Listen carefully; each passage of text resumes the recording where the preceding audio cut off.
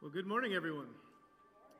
Welcome to First Baptist Church. We are so glad that you have joined us today, whether here in person or online. We are so glad to have the chance to worship together and to lift up the name of Jesus. I hope you were paying attention as we sang. You know, when we pick the songs, there's purpose behind it. And the song this morning that we did, the new one, is aptly titled "Rattle," and it is based off of the passage that we're going to look at. And I love how the song focuses and starts by focusing on the resurrection of Christ and then works backwards from there. But what a great hope that we have. If we have a God that is raised from the grave, then we too can have and share in that hope, that we too can be risen up from the grave. That hope is a sure and certain hope. And may that dwell in us this morning as we look at the truth of God's word. We do have a few prayer requests this morning as we get started. First, I got a text the other day from Drew Hunt asking that we be in prayer for his girlfriend's father, Paul Arnold. He is dealing with some complications from COVID, and so keep Paul Arnold in your prayers. Also be praying for Glenn Brock. This is the son of Doris Cooksey. He's been recovering from surgery for cancer in his jaw, and it was quite extensive surgery, and he's been struggling with that a little bit. The recovery is going well, but just the reality of the recovery has been difficult and heavy for him. And so I met with him last week, and he was asking for prayer. So be praying for Glenn. Bev Wagner was dealing with some heart issues last week and is able to get those fixed with medication, but be praying for Bev. And, of course, be praying for Clay and the swim team as they head on to state this week. Let's go to the Lord in prayer as we turn our attention to the Word of God this morning. Father God, we do thank you for the truth of your word and the hope that it provides for us in our lives wherever we find ourselves, God. We do believe that you are the sovereign God of the universe, Lord, that you are our creator, you are our maker. Lord, as such, we trust you with our very lives. And God, we do come to you knowing that as God and Creator, that you are an active participant in our lives, Lord, not a passive observer from afar, but Lord, that you are here and near to us in the midst of our struggles, in the midst of our hurts and our heartaches, in the midst of our successes. And God, we thank you for the power of your presence in our lives and in through everything we face. God, we do pray for those that continue to struggle with the coronavirus. Lord, we think this morning of Paul Arnold as he deals with the complications that have arisen in his life. Lord, we pray that you would touch him, that you would bring about healing in his body, and Lord, that you'd bring about wholeness in him. Lord, be with those that continue to suffer from this virus. Lord, we pray that you would continue to cause it to clear up, Lord, and that you would begin to reopen society for us and move us back in a productive direction, Lord. We hold that up to you today. Lord, we pray for Glenn as he continues to recover from his surgery. Lord, we pray that you would encourage his heart as he deals with the new normal that he's got right now, and as he looks forward to some more treatments that are in front of him. God, we just pray that you would encourage his heart and that you would walk him through the days ahead. Lord, we thank you for the good report on Bev Wagner with her heart, Lord, and we pray that you would continue to strengthen her. We pray that these medications would continue to do what they're supposed to and that she would move forward without any more complications. Lord, we thank you for the recent swim meet and for the good results of Clay and his team. Lord, we thank you for the hard work that they've put into that and for the reward that's come about as a result of it. Lord, be with them as they continue to race into this weekend. We just pray that you would work and move in and through them, Lord, and that you would be honored and glorified through their efforts. God, speak to us now as we turn our attention to your word. God, we pray that you would encourage our hearts where we are today and in the way that we need you. In Jesus' name, amen and amen. Several years ago, I had the chance to go visit the Badlands with a Boy Scout troop out of North Webster, Indiana. I was the charter organization rep, which meant that I just kind of went on the trip and hung out and wore a badge that said the church cared what was going on, which was cool. We did care, but I didn't have any responsibility, which was awesome. And so we drove out west and headed, and I remember thinking about the Badlands. I knew based on the name that it surely was not going to be the goodest of place, I guess. You know, bad is in the name. And so we actually drove through it first, right? We drove through the Badlands and went to the the forest that's there beyond it. And so we'd been in this place of life, and there were just all kinds of animals that were all around us in the Black Hills, and there were trees everywhere, and there were little lakes, and it was just this beautiful, vivid place. And we went and we camped there for literally one day and packed up everything and went back to the Badlands. Now, when we drove through the Badlands, it was cool because we were on the highway and we just drove on through, and it's like, man, that's pretty over there. Wonderful. That could have been the end of that portion of the trip for me, and I would have been fine. Now, some of you may have never been to the Badlands, or maybe you have, and you're like, oh, I love the Badlands. I did not. The place lived up to its name. It was dead and dry. Literally everything that we saw crawling around on the ground there or moving around in the Badlands wanted to eat us or kill us. Nothing was friendly. And I remember one of the reasons that we'd gone there was because of this archaeological site that was over around the corner. And so we went to check it out, and there in the ground, on the ground all across this area were different dinosaur bones. The dinosaur bones just all over the place, and you could see them, and it was cool. But I remember thinking to myself, if the dinosaurs could not survive here, why are we here? What in the world? It's a place called the Badlands. Who decides, I'm going to go set up a tent in the middle of this sand and wind, God-forsaken valley, covered with bones? I mean, I remember as we walked around, we didn't just see the bones of the dinosaurs pretty much anywhere we went. We maybe saw a snake or two, a rattlesnake or two, a coyote, I think we saw. But most of what the rest of what we saw was the remnants of what happens when the rattlesnakes and coyotes have gotten to the thing. Everything was dead. It was dry. It was desolate. It was a dead place. And I remember thinking to myself, this is life sometimes. I mean, even now, I think back to that, and I think that sometimes that is what life is. We like the times like when we were in the Black Hills, where the trees are pretty, the view is wonderful, and life abounds everywhere we look. We like those times. But there are times where we descend into the valley, where life feels dry, where life feels desolate, and we begin feeling much like the dry bones that we saw in the ground while we were there. I think that's where Ezekiel and the people of Israel find Ezekiel and the people of Israel find themselves in our passage for this morning. If you have a Bible, turn with me to Ezekiel chapter 37. Ezekiel chapter 37, and starting in verse 1. Ezekiel 37, 1 through 14. And it says this: "The hand of the Lord was on me, and he brought me out by the Spirit of the Lord and set me in the middle of a valley, and it was full of bones. He led me back and forth among them, and I saw a great many bones on the floor of the valley, bones that were very dry. He asked me, 'Son of man, can these bones live?' I said, 'Sovereign Lord, you alone know.' Then he said to me, 'Prophesy to these bones and say to them, dry bones, hear the word of the Lord. This is what the sovereign Lord says to these bones. I will make breath enter you, and you will come to life. I will attach tendons to you and make flesh come upon you and cover you with skin. I will put breath in you, and you will come to life. Then you will know that I am the Lord.' So I prophesied as I was commanded. And as I was prophesying, there was a noise, a rattling sound, and the bones came together, bone to bone. And I looked, and tendons and flesh appeared on them, and skin covered them. But there was no breath in them. Then he said to me, 'Prophesy to the breath.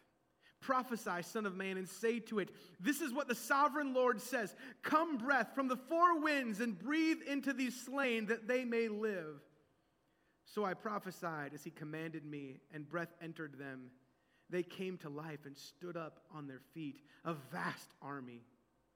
Then he said to me, 'Son of man, these bones are the people of Israel. They say our bones are dried up and our hope is gone. We are cut off. Therefore prophesy and say to them, this is what the sovereign Lord says. My people, I am going to open your graves and bring you up from them.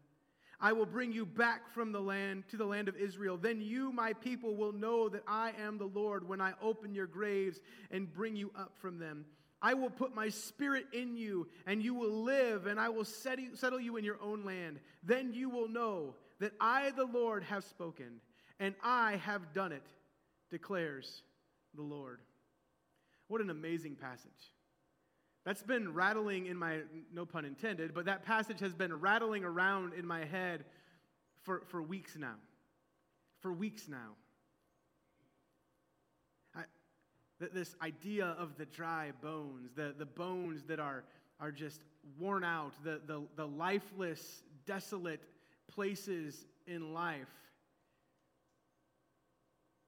I don't know about you, but I look around and I see where people are coming from and things that people are posting online. I hear in conversations, and I feel in my own life right now that people are looking for hope now more than ever.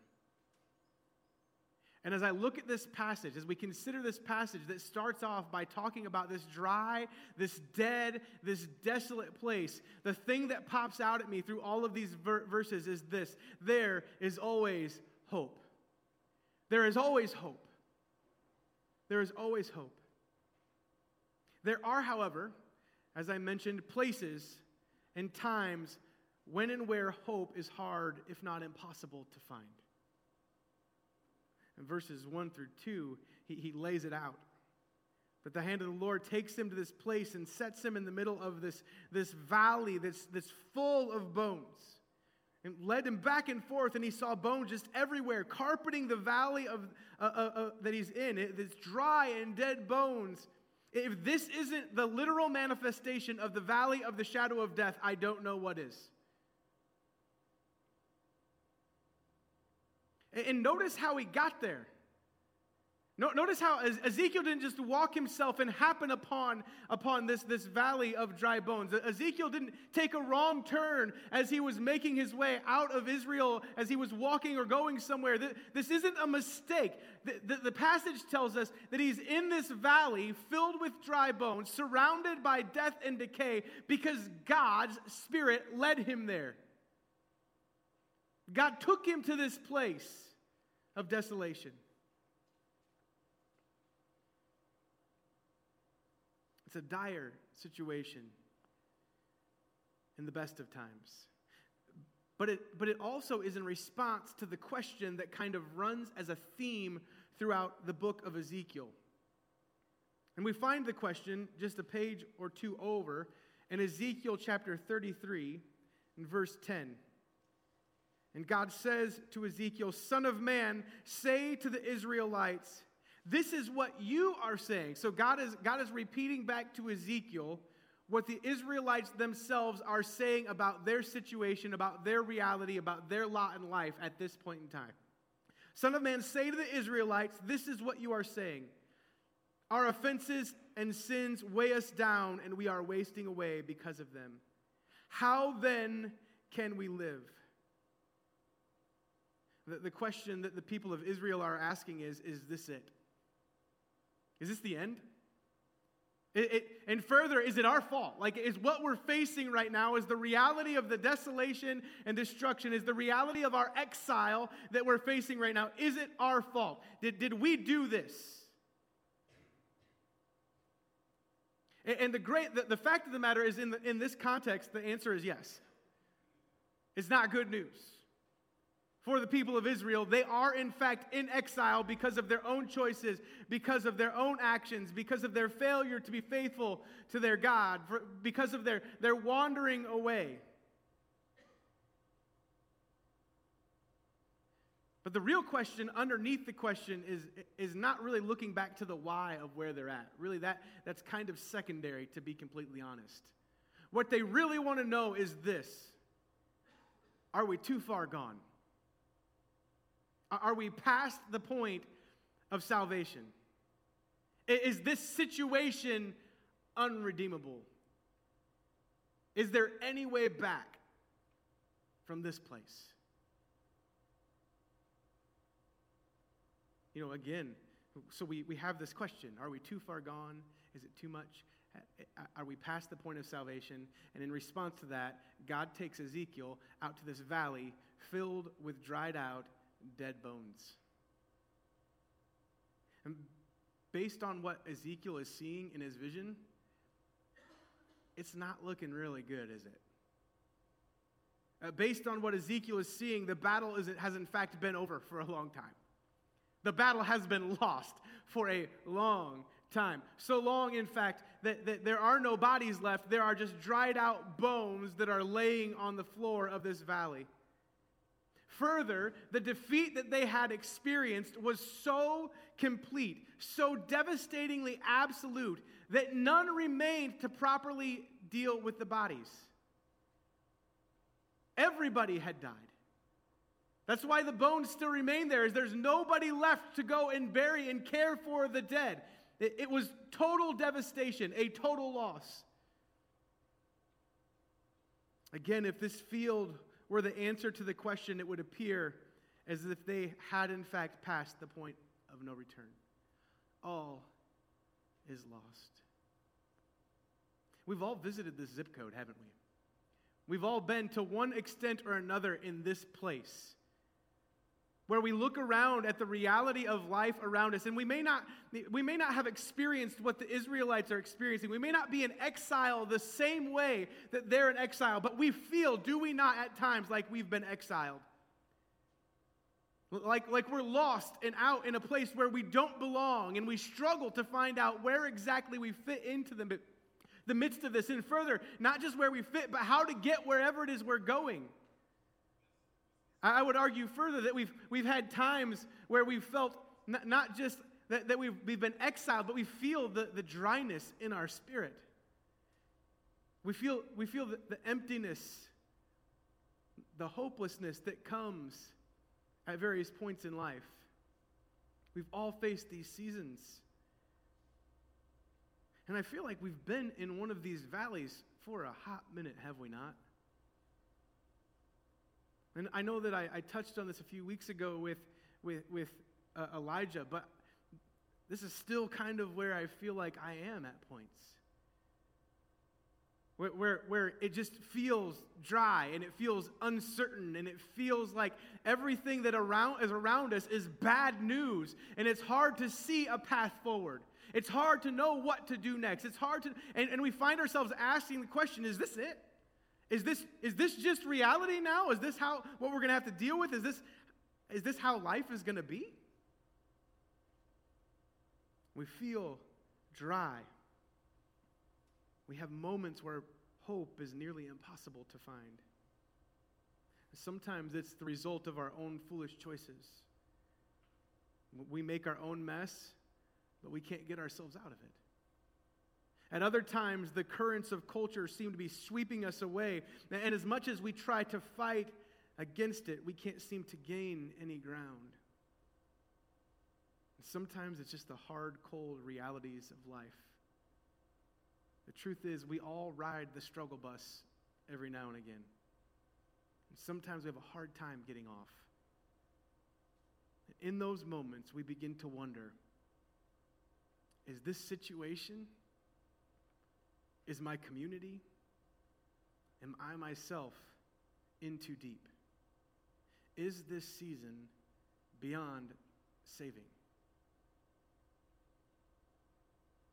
God himself doesn't wait for Ezekiel to ask the question, does he? It's kind of humorous if you think about it, that God takes Ezekiel out to a place surrounded by absolute utter despair and desolation, a place filled with dried out dead bones, that there is no way that Ezekiel himself can do anything to fix the situation. And he walks Ezekiel around in it for a while to make sure that Ezekiel is good and aware of just how hopeless the situation is. And then God, in a way that only God can do, and in a way that God often does in the scripture, looks at Ezekiel and says, "So, son of man, can these bones live? Can these bones live?" It's kind of humorous. I mean, the obvious answer to the question is what? No. No, God, they cannot live. Can these bones live? And couched within the question itself is the answer that is obvious to Ezekiel. Son of man, can these bones live? Hey, Ezekiel, you see all this death and destruction? Is there anything that you can do about this? Ezekiel's answer, though, is very clever, very appropriate as well. Ezekiel looks around and he says, Sovereign Lord, you alone know. Is that not the most theologically, culturally, politically correct way of saying, I have no idea? God only knows. That's kind of what I read. God asks him, hey, can these bones live? And Ezekiel goes, God only knows. That's you, man. I have no idea. Whatever the case may be, Ezekiel knows that he can't do it himself. He doesn't know. But the answer, again, that he gives the source of where the answer lies. He says, Sovereign Lord. To be sovereign means to hold supreme or ultimate power. It is to be the definitive authority. In the context of a government, being sovereign means that they have the right and the authority to rule and reign, to make decisions for a certain people group. In the context of God, his sovereignty is over all of creation. It means that God, at any point, can do whatever God wants to do, wherever God wants to do it.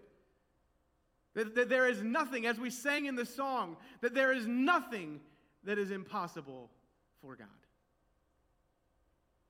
Ezekiel knows, I can't do anything about this. But you can. Only you know if these bones can have life again.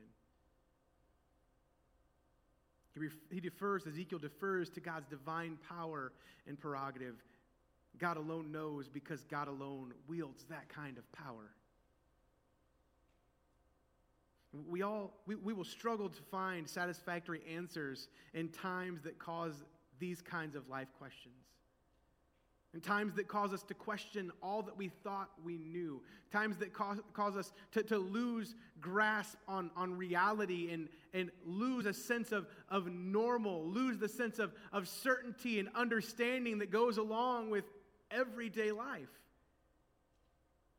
And in those moments, our only recourse, our only hope, if you will, is to turn to someone greater than ourselves. It's either we turn to someone who does know and can do something, or we give up. Those are the only options. Ezekiel can either say, God, no, these bones can't live. Story's over. Or he says, God, I leave this to you.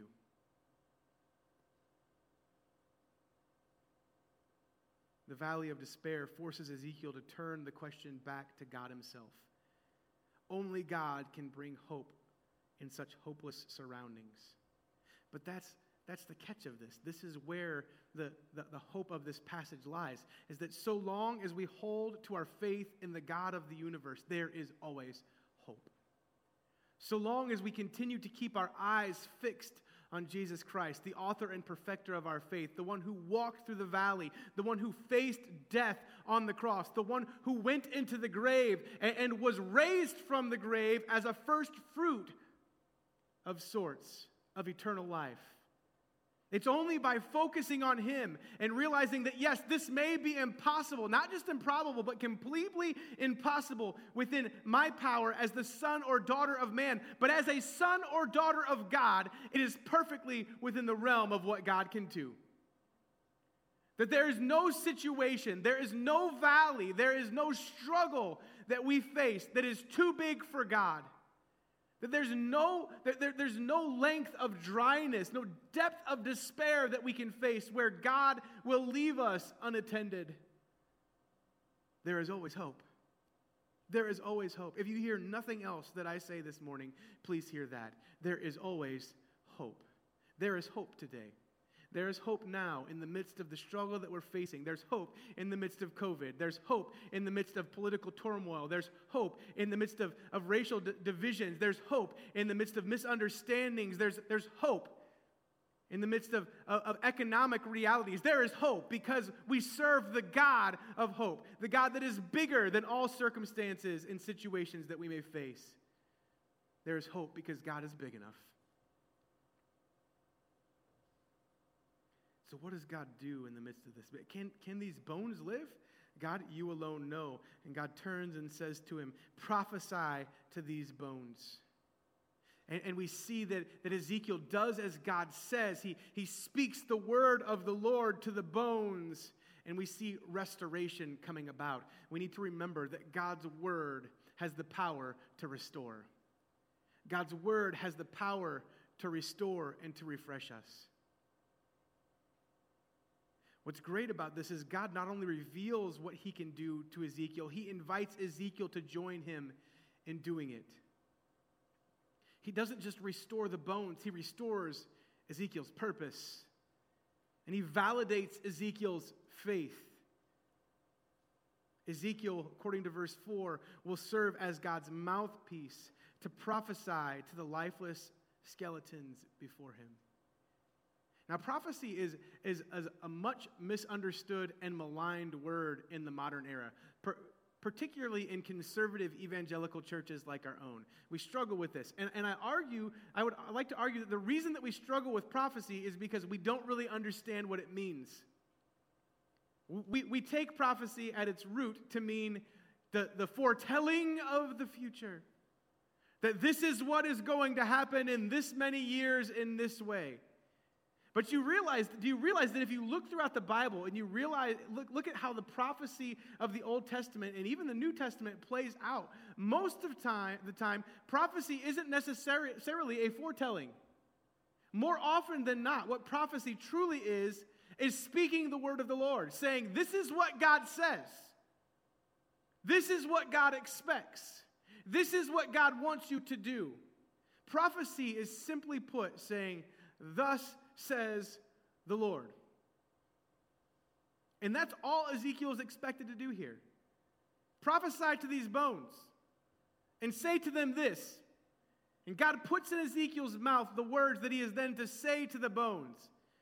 Notice that Ezekiel has no real idea, that there's no indication that Ezekiel knows what's about to happen to these bones. Well, the only thing that we've seen from Ezekiel is that he has no idea what can happen with these bones. And God says to him, you speak to these bones. You tell them what I'm about to tell you, and you see what's going to happen.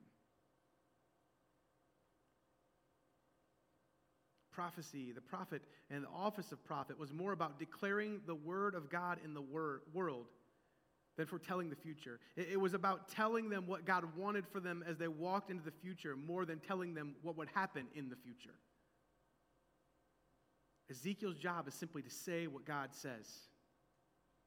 This sounds an awful lot like what we're called to do as the people of God today, as Christians, to go into all the world and preach the gospel, the good news, the word of hope to all nations, teaching them to obey all things whatsoever I have commanded you, and understanding, that I'm with you to the very end of the age. There's a very real sense that where we find ourselves in the modern world, in the New Testament era, is very much the same as where Ezekiel found himself as he stood in the valley of dry bones.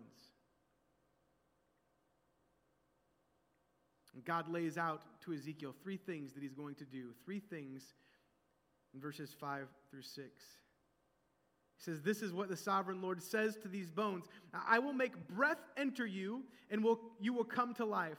I will attach tendons to you and make flesh come upon you and cover you with skin. I will put breath in you and you will come to life. Then you will know that I am the Lord your God. So God, one, is going to bring the bodies back together. He's going to take what has fallen apart and put it back together. And 2, and God really wants to make sure that Ezekiel understands that this is what's going to happen, that God is going to restore the breath of life to these bones. Did you notice that God says it twice? That it kind of sandwiches it. God leads with this. I'm going to make breath come into you, and I'm going to make you come back together. And in case you missed it in the first place, the first time I said it, I'm going to make breath come into you. He'll restore the breath. We're going to talk about what that means in a second. And finally, God will remind them, Ezekiel included, who he is and what he can do. He himself will provide the answer to the question, can these bones live? Are we too far gone? The two questions, can these bones live? Are we too far gone? We see that Ezekiel speaks these words to the bones. I prophesied as I was commanded, and as I was prophesying, there was a noise, a rattling sound. And the bones came together, bone and on bone, and I looked, and tendons and flesh appeared on them, and skin covered them, but there was no breath in them. As if the valley cannot get any worse, right? I don't know about you, but this is not a vast improvement. Sure, it was bones, but I know what to expect with that. Can you imagine the reality of this? That you say, like, we think this all the time. Think about this. The times that we speak God's word into the world and we're like, well, I've done my part, and we move on with our life. Can you imagine what it would be like if we actually believed that what we said of God's word was actually going to happen? And it does. I wonder if Ezekiel really thought that this is going to play out. Remember, God, you alone know. And he prophesies and says to the bones, hey, this is what God says, come together. And he hears this rattling. At this time, if it wasn't time to leave the valley before, it is now. And it tells us that the bones come together, and he watches this happen. Bone coming upon bone, and tendons and flesh coming. And now, rather than dead bones, he's got dead bodies. This is not an improvement. But at the same time, he's looking and saying, okay, there's something here. There's something here. This rattling sound that I'm hearing, this movement and these bodies, yes, they're dead, but if God can restore what was broken, what can he do with that which is before me? God restores what is broken for him. He replaces what was missing within the bodies of the dry bones. He quite literally stitches them back together. It makes me think of Psalm 139. When it talks about how God knit us together in our mother's womb. That he created us with a plan and with a purpose. And I got to think that if God created us in the first place, he can fix us. If God can create us from the dust of the earth, then he certainly can work with dry bones. If God can do this, what can't he do? It's like Humpty Dumpty, right? We all know the story. Old boy sits on a wall, he takes a monumental fall, and all the soldiers in the kingdom can't repair him once he's broken. There are some levels of brokenness that we ourselves can't fix. In those times, we need the Creator's touch. But you know, in those times, I find that we often think that God is absent. We fail to look for God in those moments because we assume that because things are so bad, he just must not be there. Scripture tells us, though, that God is near unto the brokenhearted. That perhaps it's when we're at our driest, when we're at our lowest, when we're at our most worn out, that God is most present. Are we alert and attentive to that reality? God's word has the power to put us back together and make us whole. But God's word also has the power to restore our spirit. Verses 9 through 10, Ezekiel calls to the spirit, to the breath, and the breath enters the body. This breath is called the ruach. Everyone say that word. Ruach. That's great. I like it. That's exactly right. Ruach. It's the glottal Hebrew. Ruach. The word that's used here, it's used 7 times in this passage. Do you think it's maybe important? That this concept maybe might be central to what God is saying and demonstrating in the midst of this? The word ruach means spirit. It refers to the essence of life. It's the same word that's used in the creation narrative when it talks about God fashioning man out of the dust of the ground, but there was no breath in him. So God breathed the breath of life. That word breath is not just some empty wind. It is the very divine Spirit of God breathing life into the body. And notice where this Spirit is going to come from. Notice where this breath is going to come from. It's going to come from the four winds, from all over the globe. Now, this is something that we may very well overlook as we look at it. But when we look at the Old Testament and it talks about the four corners of the earth, God is making an inclusive statement. Yes, this is happening right now in this time and in this place to these bones. But it is an indication that it is meant for the entirety of the world. That while God is bringing the breath to this place in this time for these people, that God has made this breath and this life available for all people, would eventually restore all who would call on his name. When we fall apart and are left with nothing but dry bones, what we need most is not just to get it all together, but for our spirits to be restored. For the power and presence of the Holy Spirit to reanimate us, to breathe new life back into our empty existence. We need to be reminded of the joy of our salvation in the power and purpose of being the people of God. This whole scene presents a large-scale version again of the original creation in Genesis 2. Without the divine spark within us, we're just dead bodies walking. We're all dead in our transgressions and sins, as Paul notes. We are all in different ways and at different times in need of a fresh breath of God's Spirit to breathe new life into our weary souls.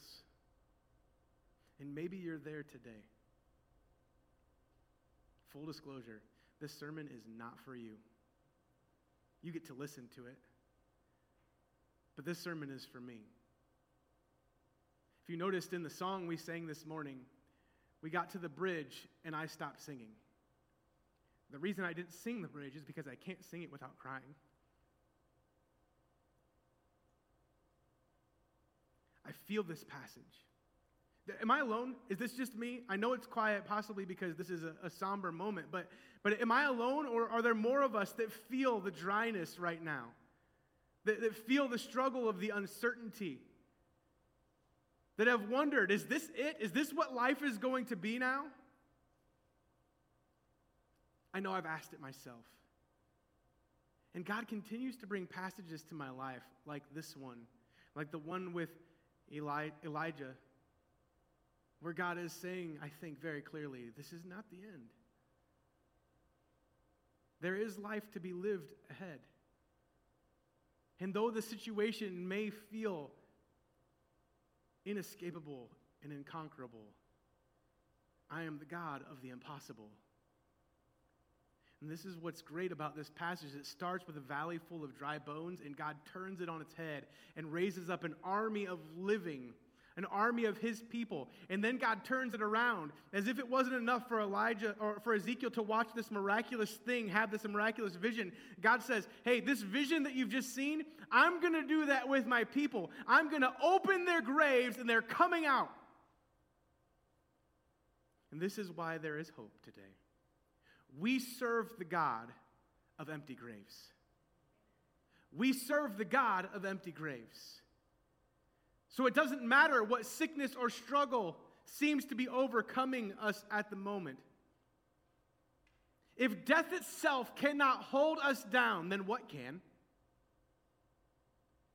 If God can restore a fully dead, dried out skeleton, then what can he do in our spirits? The truth is that God is still always on the lookout to raise up an army to represent him in this world. Notice that restoration and remembrance go hand in hand. That part of the purpose of the Lord doing what he's doing and raising up these dry bones and breathing life back into them is that they will know that I, the Lord, have spoken and I have done it. Remember Ezekiel's answer at the beginning? God says, hey, son of man, can these bones live? And Ezekiel's answer is, I don't know. God says, okay, here's what we're going to do. I'm going to put my word in you, and you're going to speak my word. You're going to remember my truth. You're going to declare that truth out over these bones. And what's going to happen is I'm going to do something amazing, and you're going to remember. Now you're going to know. You know, perhaps part of what we need to do is stop being so focused on the struggle of the moment. I'm not saying we avoid the fact that it is what it is. It is. This is life right now. But in the midst of remembering our situation, we need to remember the God that we serve. That salvation is in His great name. That hope comes from His hands. In the moment, in this passage, the prophecy is initially meant for the people of Israel. That God is restoring His broken and wayward people. It says as much in verses 11 through 14, that the bones are His people Israel.